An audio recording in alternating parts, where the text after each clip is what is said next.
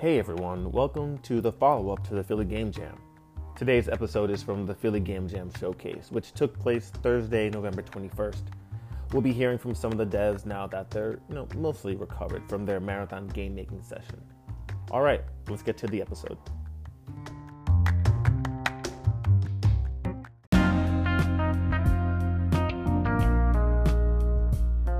Yeah, I think doesn't matter. Flour, butter, chili. Spinach? spinach. We have it. Great. Got it.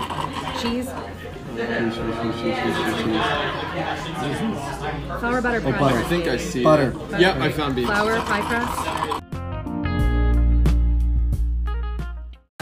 Alright, so now that the jam is over and everyone's refreshed, hopefully, can you tell me, how you felt about the jam and what you learned and the experience about it?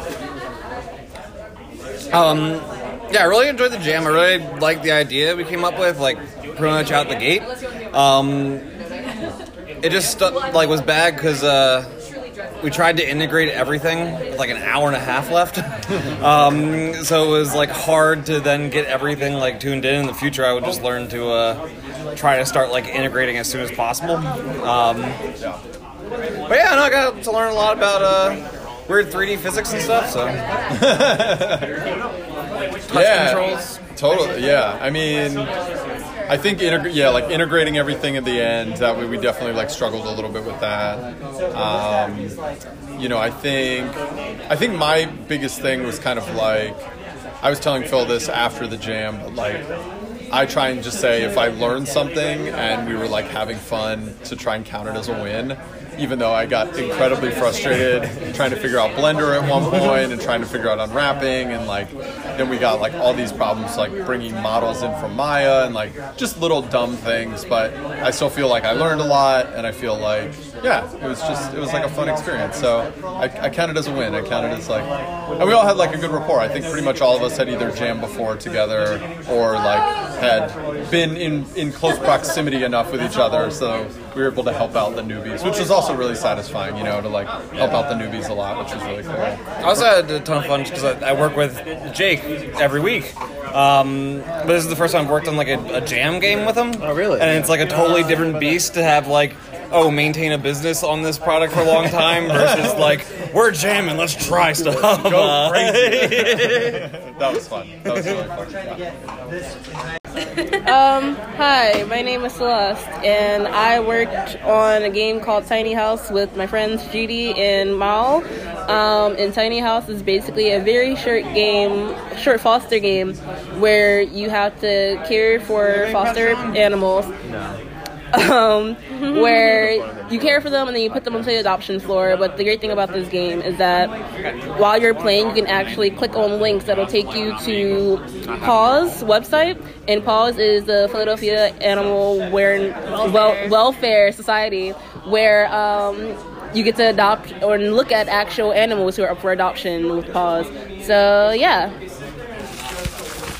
Hi, I'm Judy. I was the programmer for Tiny House.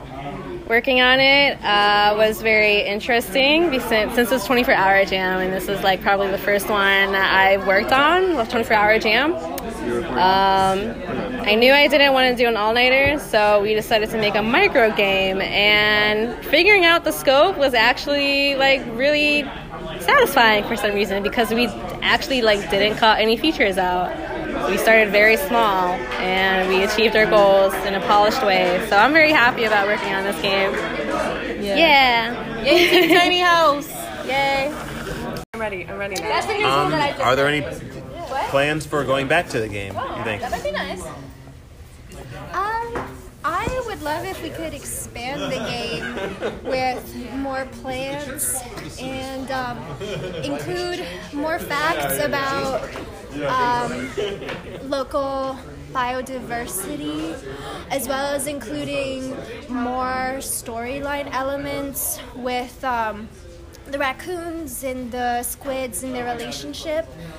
I feel it is a really strong idea, and with more time, it could be developed into something educational and entertaining. Well said. We talked about going back to the game. There's, I think, a lot more to be found. Really, we only looked at one combination of plants. So part of the inspiration for the game is this idea of permaculture or restoration agriculture, and this idea that human beings can be a part of a landscape that is growing and that we can benefit from it. And if we plant certain plants in certain ways, then we would be able to eat in a sustainable way without farming. So it's a lot of input initially, but then there's just exponential output forever.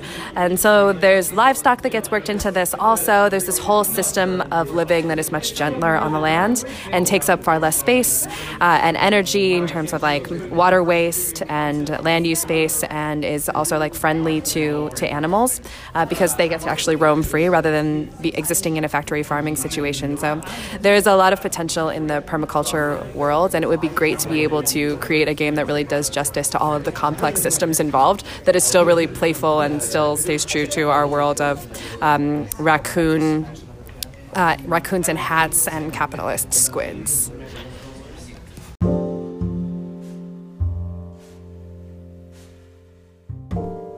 Right, that's it for today's episode. Thanks for tuning in. We'll see you next time. My Escape Jam experience has been very positive. I've been working on my sleep schedule. I haven't touched the game at all since, so I feel very at peace with that. Yeah, people seem to have liked it, and that's how I feel. What did you learn?